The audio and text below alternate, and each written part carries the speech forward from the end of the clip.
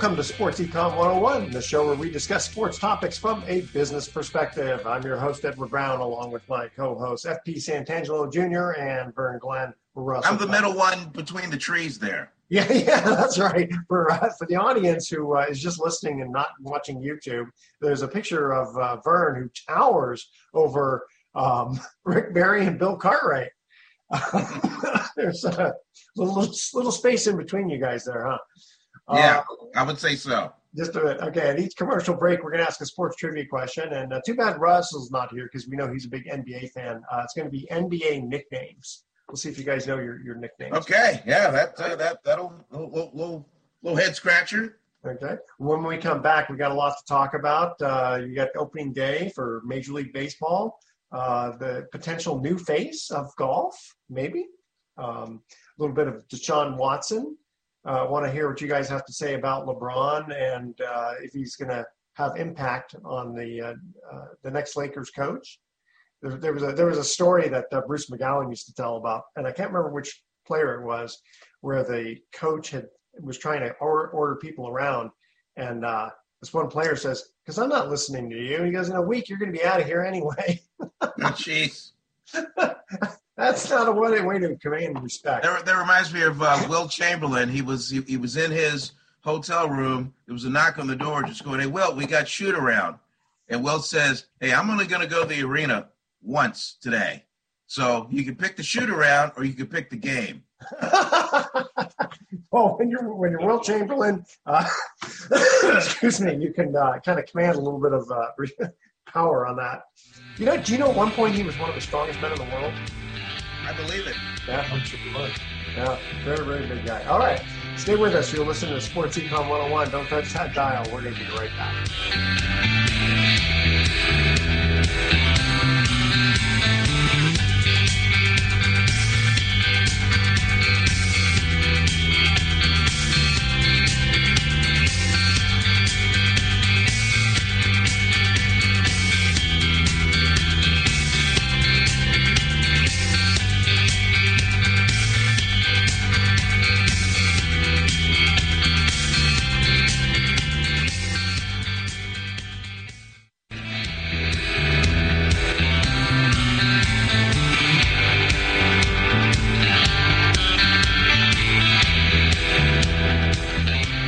Welcome back to Sports Econ 101. Edward Brown here along with F.P. Santangelo Jr. and Vern Glenn.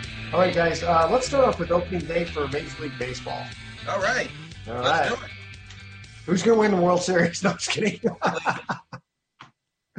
Opening day it's a really cool thing. I obviously, since I work in the Bay Area and the Giants opened at home, I covered opening day. I mean, you're all over the place, and it was my 32nd opening day with the Giants. Wow. And it's the kind of day where you're at the ballpark at 9:00 in the morning, just because you want to get there too early instead of too late. And then there's just a lot going on. There's a lot of pregame interviews and video and content you have to shoot, from the bunting that's all over the stadium to the MLB and Giants logo on the side of the bases as the grounds crew kind of gets everything ready. So it's a lot of pomp and circumstance, and then there's a lot of shows. I mean, FP will tell you. I mean, we had I had a noon show, I had a 12:30 to 1 o'clock show, and then finally, the game was at 1:35, and because it's opening day, never really starts on time, so it's more of a 1:45 start, and then let the games begin. That's the only time you really get a break, and then once the game ends, then you're on again. And in the case of the Giants, it went extras. Yeah. And so I had to do my 5 o'clock newscast from the manager's interview room because the game's going on. So you can't get on the field. And so I had to do the same thing at 6. By then, I would have gone to the clubhouse. That was kind of cool. I mean, it's been a couple of years since I've been in a Giants clubhouse following a game. Masked up, by the way. And then you go out, you do your 6. And then I was on at 7. I walked out of the stadium about 7:20 that night. Wow, that was a long day. And then I had to turn around and do the 11. Yeah, well, that's just the life. That's opening day. I did 2.5 hours worth of show production. for opening day, and then this entire weekend's been nuts. But guys, opening day is so romantic. It's my favorite day out of the year because it gives so much hope. No matter where you are, no matter where you're projected, your team is on the same even playing field as everybody else, all other 30 teams. It's just so great. It's good atmosphere. It's a leisure activity. It's a leisure sport, they say baseball is. So you get to enjoy the atmosphere. And that's what I love so much. And then this weekend, we had so many great storylines. We had so many cool things happen. I mean, yesterday on Monday, we had Miguel Cabrera tied Ted Williams with the most extra base hits already out of the gate. We had all these videos of a pitcher that made a diving catch in Tampa Bay and Brett Phillips. We have all these quirky things happening in baseball. I mean, the Rockies beat the Dodgers to open up the series 2-1. It's crazy. It's crazy what's going on in baseball, and it's so exciting. It's so fun. And you know what? I'm actually cherishing this even more because I didn't think baseball was going to have a complete season after what happened during the offseason with all the discussions and negotiations going on with the collective bargaining agreement. But they came to an agreement. We have baseball. Enjoy it. It's so much fun, and I can't wait to watch what's going to happen this season. I would love to know the impressions of your dad that first time he made the parent club and was lined up, whether it's third base side, first base side, on the opening day roster. I mean, I don't care whether you're a veteran or whether you're young coming up. I mean, that to be able to do that, I would think would be something you would definitely want to check off your personal list. Well, I could tell you what he told me was he was shaking nervous. Like he wasn't even starting in the lineup. I don't know if he ever made an opening day starting lineup. He might have a few times, but all I know is he was always shaking nervous because he knows everybody's watching that opening day game, of course. And the guys try to do stuff. They try to relax themselves any way they can for that first game. But trust me, this is the first real game that counts. Spring training, there's a couple thousand people that come out now. Maybe in the best case, like 10,000 people. But it's different when there's 50,000 people and everyone's just going nuts and everyone's just so energetic and hopeful. And then you talk about the media buzz too, Vern. Mm-hmm. Like everybody is there, not just like a few people, because 162 games, you know, it's hard to get media outlets there for every single game. But the first game, everyone's there. So it's cool. It's such a different, unique buzz. And I think it's just romantic and the greatest thing. Well, like you said, in that vein, you're talking about media on opening day. There are newsies that show up and do all different kinds of opening day angles. Mm-hmm. Once they work that opening day, you don't see them again until the playoffs. It's just the sports guys that take over in between. So, and by the way, I had a nice interview with Joey Bart before that very first game, and Bart he just comes off like he doesn't even have a pulse. But I asked him, I mean, what's it like being the guy following the guy? You know, having to catch it. He said, hey, you know what? I'm just riding the wave. I'm just letting it come to me. And he had an outstanding opening day, you know, going deep for the first time in his career. Yeah, he's actually fourth in NL Rookie of the Year odds. So look at that going forward. If you're a baseball fan, he actually might be the NL Rookie of the Year. And I think he's got a strong case, but there's a lot of talent out there. It's another storyline to look at. There's tons of storylines to look at this year, and it's so exciting and it's so fun. And Edward, for you, the cool thing is on these opening days in the opening series, if you really took a look at the catcher, the pitch comm device were on the wrist of these catchers. Yeah. They weren't old school calling the game. I mean, they had a little thing, and then they press a little button, hit a transmitter in the cap of the pitcher, the second baseman, the shortstop, and the center fielder. You're only allowed 5 out there in the field, and that was pretty cool. Although I think the transmissions went down. I know we're taping this on a Tuesday, but on a Monday night, the transmissions must have gone down at Oracle Park because they were going back to the old school signs. Oh yeah, Vern, it's been an issue with across Major League Baseball. So the pitch comm, what it is, like you're saying, Vern, you press the button and it'll say fastball down and away. It'll say slider in, and they'll actually say that in your ear. And for some reason, they've been just working out the kinks. It's a new technology, so of course, but across Major League Baseball, they've been having some issues. I'm sure they'll fix it. Is that the only transmission is just those view, fastball and that sort of thing?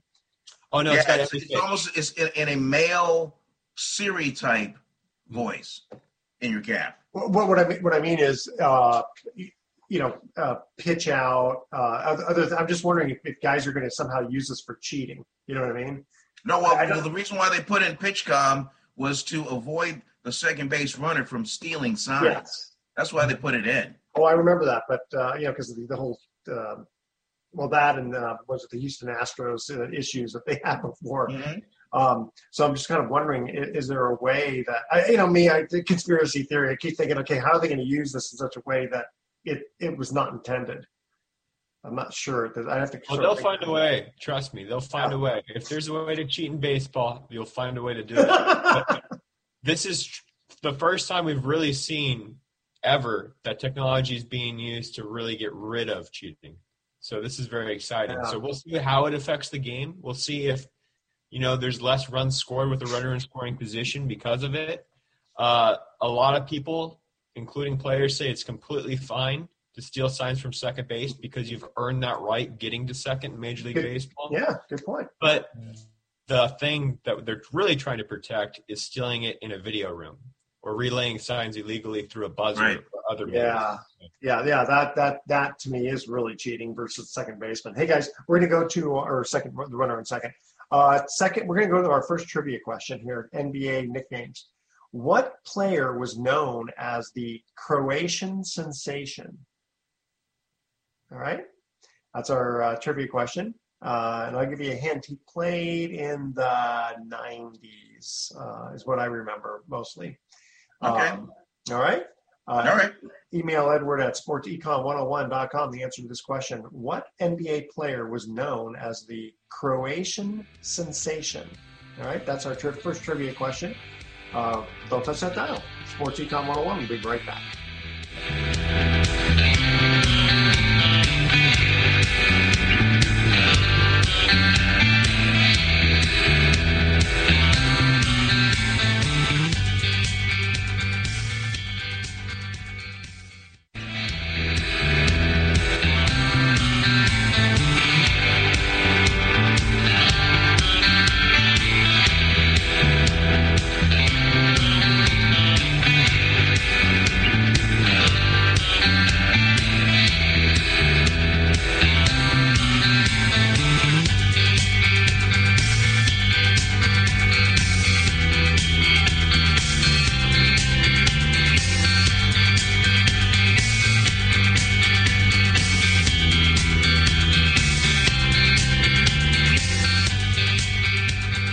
Welcome back to Sports Econ 101. Edward Brown, FP Santangelo Jr., and Vern Glenn here. Okay, guys, first trivia question, talking NBA nicknames. What NBA player was known as the Croatian sensation?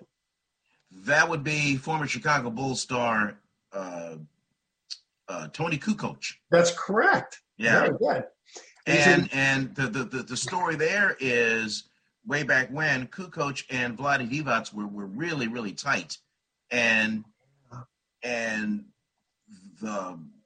unrest happened and actually the countries split.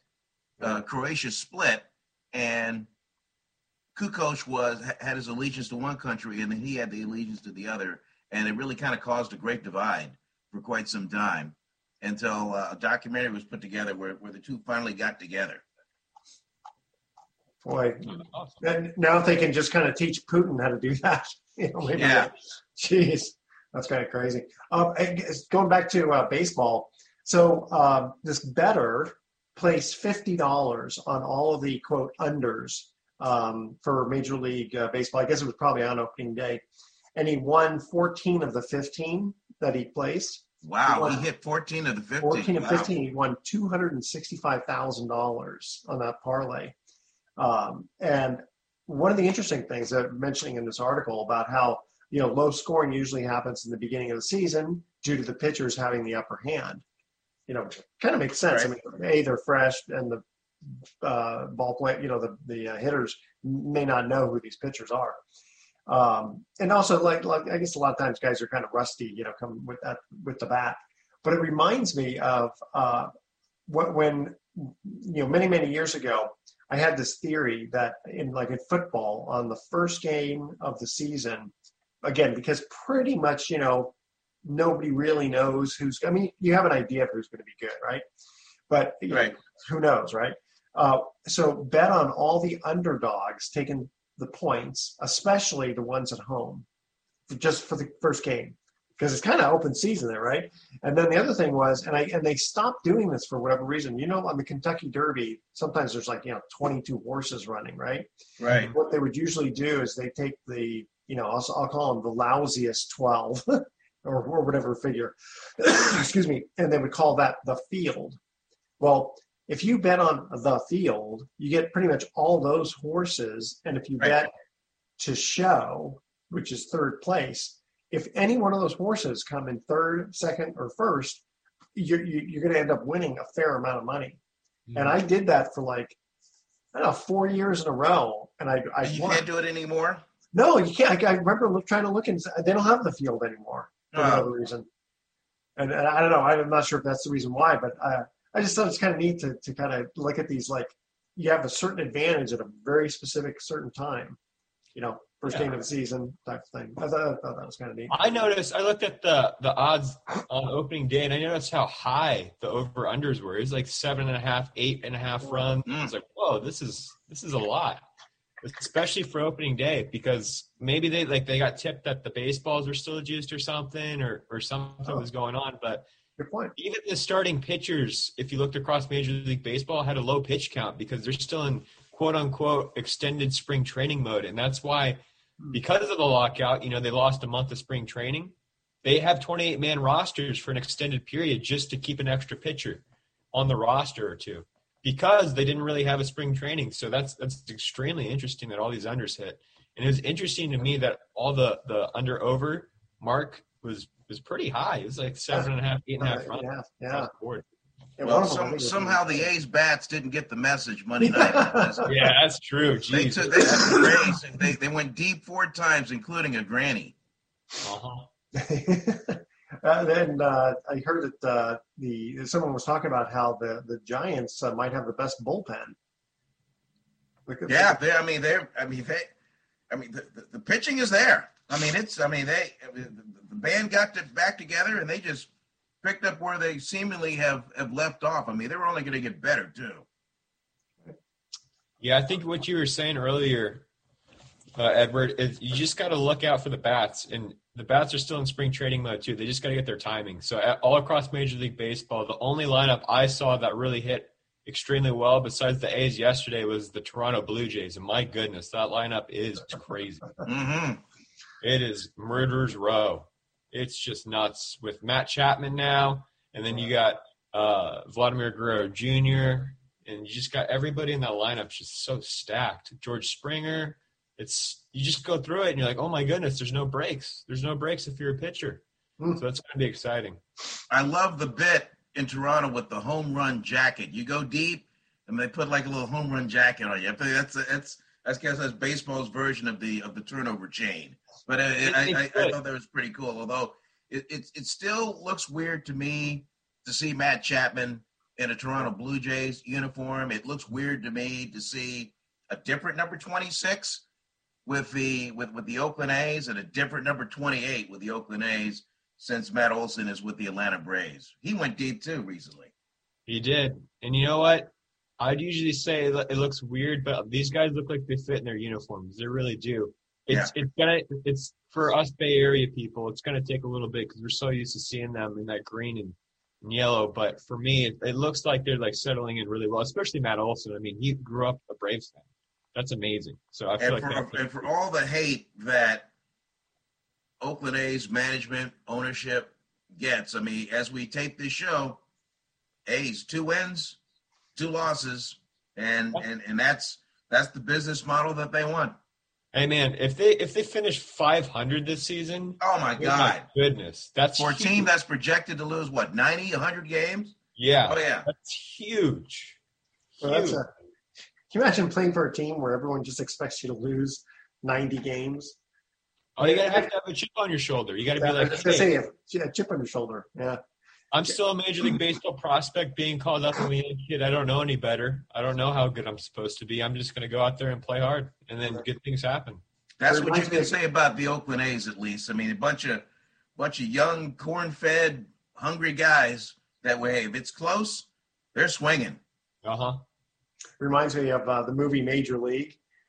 When they're, the ownership wants to have the lousiest team so that she can move them down to Miami. That was the theory behind Ted Lasso, the soccer show. Yeah. The owner took over, got the team from the ex-husband, and just to stick it to him, she stacked the deck by hiring an American football coach to coach her team so they would just really go in the tank.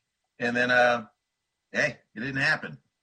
Yeah, speaking of teams, and I don't know if you guys saw, but the Lerner family in Washington, D.C. is looking to sell the Nationals. And I thought it was interesting how they dumped all this salary right before they're trying to sell their team. They're just coming off a World Series win. The value for the team is probably higher than ever. And now they're looking to sell the team after pretty much just gutting it. And for me, what I circle is one of the biggest superstars in baseball, and Juan Soto, that plays right field for them, is coming up on a contract season in about 2 years. And a new ownership group, and if they have enough money, would probably be willing to pay for him to stay there. Otherwise, maybe he doesn't feel like a new ownership group has any idea how to manage a baseball team, this or that, and he might end up going somewhere. So major implications there, I think, in the baseball world, especially financially, since this is Sports Econ 101. Yeah, well, let me ask you about that. So if you're going to sell a team, if you start gutting it and keep the salaries low, you can hand that over to a new owner where he's not burdened with this heavy salary to begin with, right? Yeah, and they have the money to spend, too. They have the cap space to spend, so it's even more enticing. Especially coming off a 2019 World Series win, too. It's a couple of years ago now, but the brand is very strong there. DC Sports is it's very big. The Nationals aren't a joke anymore.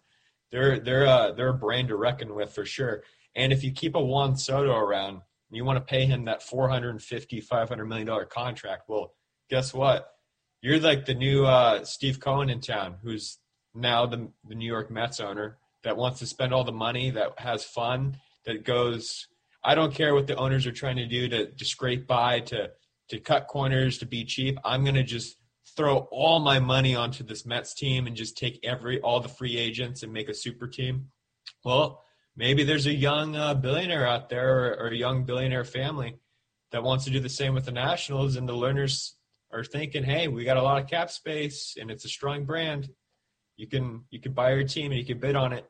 But the bidding process is pretty interesting in baseball. You have to have all 30 owners approve after you bid on the team. And it's kind of like a country club, to say. Yeah. Billionaire Boys Club for sure. That's why my dad used to hate the Yankees, because he was a big Brooklyn Dodgers fan. And he said, the Yankees, all they do is just go out and just spend all this money. Back then there was no cap space, and they would just buy their championships. Okay, you guys ready for our second trivia question about NBA nicknames? No. Here we go. You'll know this one too, Vern. And FP, you might know this one. What NBA player earned the nickname The Answer? Okay. All right. You know one, right? From my home state. Okay. Okay. Is he from your home state? Really? Okay. I didn't know that. Okay. Email Edward at sportsecon101.com the answer to this trivia question about NBA nicknames. What NBA player earned the nickname The Answer? I was going to do the glove, but I thought, let's do this one instead. Well, that's another obvious one. And then I figured that one would be a little too obvious. All right, stay with us. Sports Econ 101 will be right back. Do not touch that dial.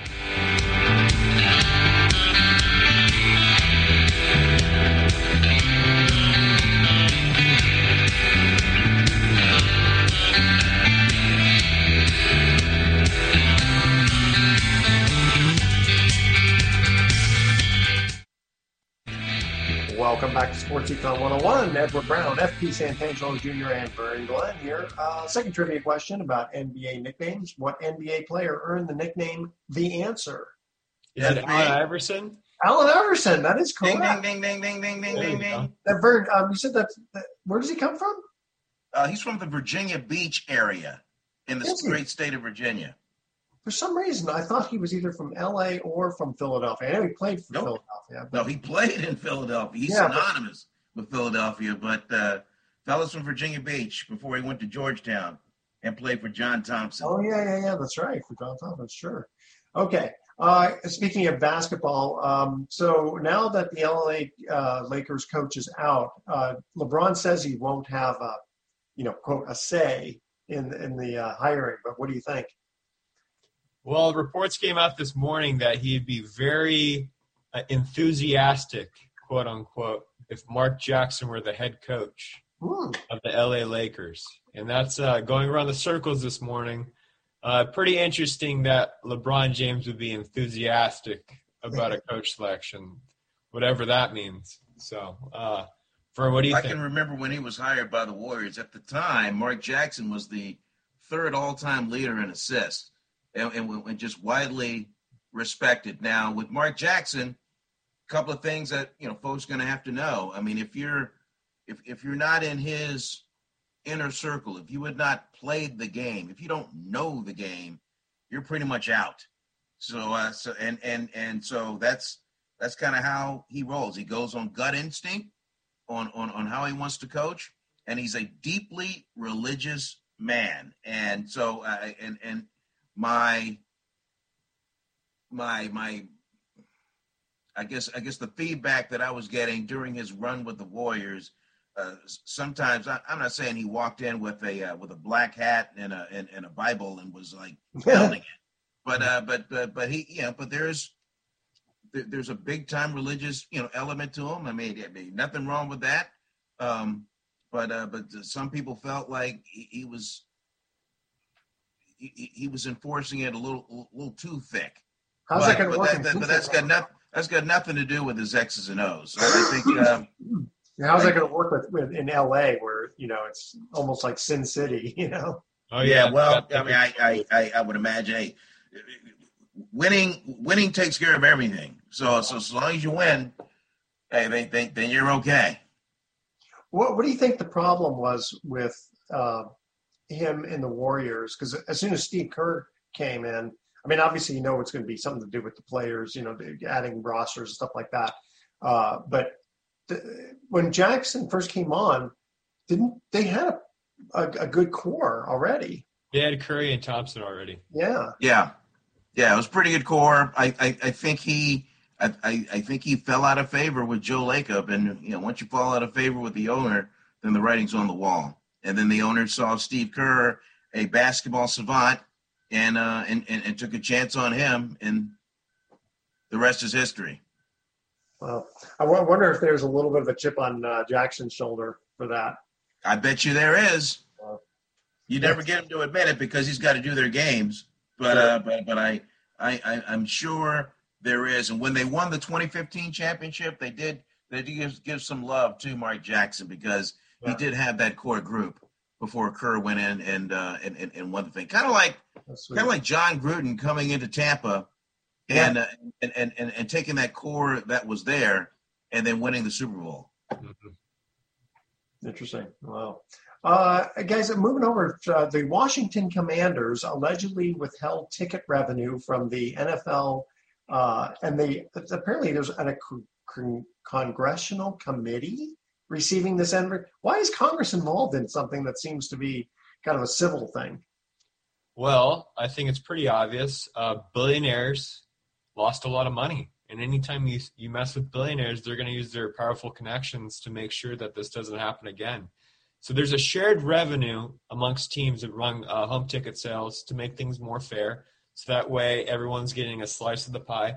Mm-hmm. And it appears that the Washington Commanders, at the time, the football team, and before that, the R words, as I like to refer to them, were withholding ticket sale revenue and kind of cooking their own books. So that's very illegal to begin with. And if you have an agreement and you've signed a paper and it's gone through court, and it says here in the contract and you breach that contract, you're going to have to be owing some people some money. And the one thing that we know in this business, working in sports, is you do not want to screw over billionaires. They will make your life hell. So So that organization did that, and I think we're going to see a lot more of this come out, and I think this might play over a long period of time, unfortunately. But I don't wonder how many other ownership groups are saying to themselves, "Whew, good thing they're going after them. They're not coming after us." Because I can't, not a bunch of Boy Scouts in that league or in any ownership league, by just my opinion. So again, my point though is, what does Congress have to do with this? It's just a civil thing that should handle itself out in the courts. I understand FP, you're saying about your connections, but it's like, the average person's going to say, you know what, we should be thinking about like inflation and the border and all these other domestic stuff. What does this have to do with why Congress? That's what we're missing without our lawyer, Mr. Jackman, being part of the panel. Exactly. And maybe there's a scale of money being embezzled or something that throws it to those kinds of courts. But it's the same thing with Major League Baseball and the Congress with the steroid era and the steroid scandals. Good point. Mitchell report. That was pretty much ridiculous too. Yeah. Pretty much ridiculous.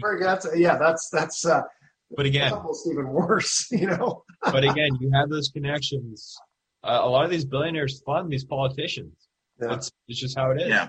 That's how it goes. And they call a favor and they're like, hey, I'm losing some money. What's going on here? But Vern, you make a really great point. Billionaires aren't billionaires for no reason, and they know how to get around the rules. They do. And I wonder if other teams are doing the exact same thing. Oh, yeah. They're now going to be looking at their books and kind of probably trying to straighten them out. Absolutely. Guys, we just found an extra $2 million that we owe everybody. Hey, moving on to golf. So, hey, what about Scotty Scheffler?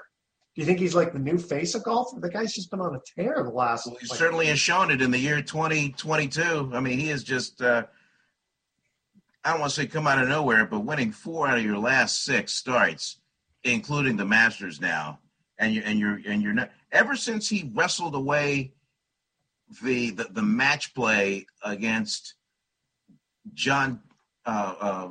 against Thomas, he has just been on a tear, and now he's 25. He's number 1 in the world. He's the great storybook. He married his high school sweetheart from a very famous Dallas-based high school that's produced Clayton Kershaw and just a number of dignitary alums. So he is America's darling in the world of golf. But make no mistake, Tiger Woods playing all 4 rounds, walking 72 holes, and the gas ran out on Saturday and Sunday, but Tiger Woods doesn't just move the needle, he is the needle. And he showed it over the weekend in Augusta, Georgia. Absolutely. I mean, my goodness, I've never woken up ever to see a tee time at 7:35 a.m. I did to watch Tiger Woods because I wanted to feel those goosebumps of Tiger Woods teeing off at Augusta. And my goodness, it was worth every single, moment that I had waking up. When he fired that opening round 1 under 71 on Thursday, I was like, holy expert. What is this? And then he had the noticeable lamp, whatever, but maybe fairways and greens for Tiger. And then when it looked like everything was against him on Friday, scrambles with a 74, makes the cut in a field and under tournament conditions that really don't do it justice watching on TV. That is one of the most hilly, unable to find a flat layouts that there is. And I just thought it was a modern miracle that he was able to make the cut, let alone play the whole weekend. He could have easily just made the cut and just say, hey, I made the cut. Let me go to my Gulfstream jet and head back to Florida. But no. He grinded it out. His putter did fail him, and I'm sure his injury had a lot to do with it because he's got those steel rods and screws still in that ankle that just won't. I mean, you can't even move that ankle. So the ice baths and the treatment and everything they needed to do to get him out there on the course, I mean, it worked, and he captured the imagination of America. That's one of the biggest stories in sports. Yeah. doing what he did. Yeah, even though he didn't do too well those last 2 days, like you're saying, Vern, the fact that he just finished is incredible. You go from almost losing your leg to finishing all those rounds at Augusta. It's inspiring. And he's the cool factor of Tiger Woods, I don't think may not be ever reached again. Because we talk about Scotty Scheffler, and he even admits himself in interviews, he's 25 going on 40. And he's married, settled down. He married his high school sweetheart. He's kind of bland. And that plays in that sport a little bit because, a lot of people that play golf are bland. But there's a lot of people that play golf now, especially after the pandemic, that really like the cool and the swagger and all this stuff and the style and the other things of golf. And we saw Augusta try to open up with that a little bit. They had like Dude Perfect on there, which was like a huge thing that really riled up the golf community. Dude Perfect is like this, they're like a stunt group that do all these crazy trick shots. Oh. But it's like, it's interesting. It's interesting time in golf because you have Tiger Woods, one of the coolest cats, one of the icons, kind of really gearing it down. This might be his last little run here. Then you have Scotty Scheffler, who's this buttoned up, kind of whatever, like not too exciting, very like, cold as ice in his blood, and he's really great at golf. But will that move the needle? I don't know. And that's kind of like the producer in me thinking about this. It sort of reminds me when Earl Anthony we used to bowl. When he came out, he just the most boring robotic, but the guy was just a machine. But no personality, but just kept winning. And you just don't want to hang your hat on the face of that for your sport. Yeah. Well, Tiger had the swagger. He had the fist pump, and even before Stanley, he was winning those U.S. amateurs back to back, and then he just made it mainstream. He says it himself. When he first started, nobody was in the gym, just a bunch of pot-bellied golfers on tour that would light a cigarette, flick it, and then tee it up and hit it. But he changed the game. He did. He just changed the game. Now everybody's got a swing coach. They got a strength coach. They got a nutritionist. He just changed it for everybody. And although he was very corporate and played close to the vest, for some reason he was relatable for people out here that looked like him, if you know what I mean. And just made it just made it mainstream. And he won. Yeah. Yep. And he won. By large margins and just backed it up.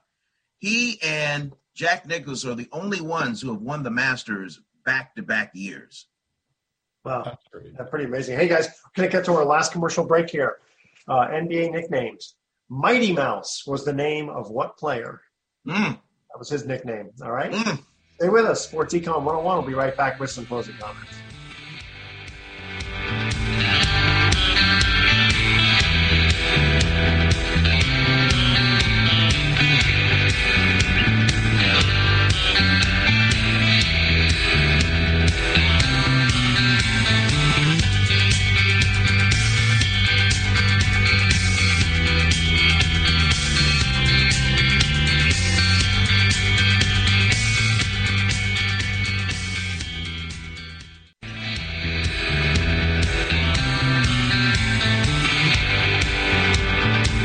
Welcome back to Sports Econ 101. Last time for today, I'm Edward Brown, your host, along with F.B. Santangelo Jr. and Vern Glenn. All right, guys, last trivia question. Mighty Mouse was the nickname of what NBA player?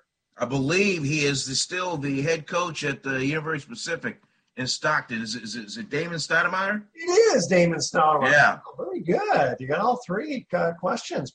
Plus, the one that I didn't answer, who was the glove? Well, it's Gary Payton. Gary Payton, yeah. Who is YG Youngglove? It must be Gary Payton Jr. Gary Payton II. Yeah. Like that song, Young Love.